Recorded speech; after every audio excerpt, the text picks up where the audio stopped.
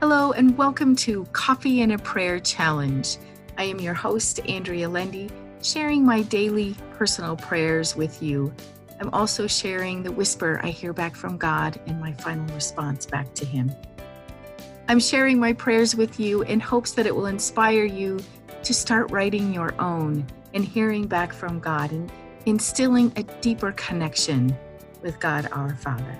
With that, here is our morning prayer.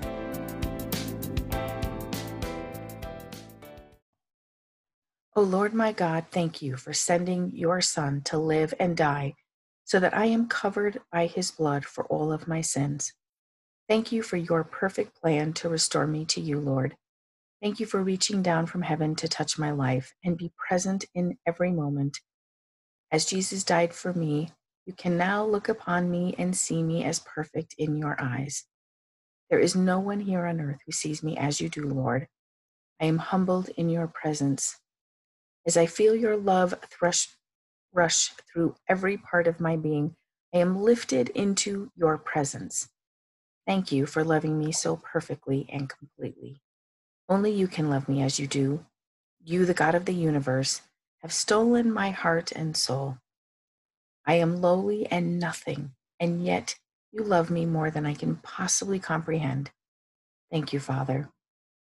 Help me love others as you do.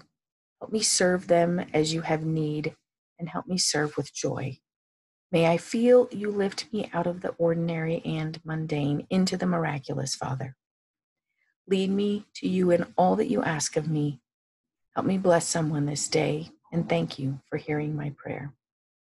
The whisper I hear back from God is, I sent my Son for all people everywhere and for all time to believe in me and his sacrifice for every sin. My response to him, may we all bow down and worship you and your Son, most gracious God and Father. Amen.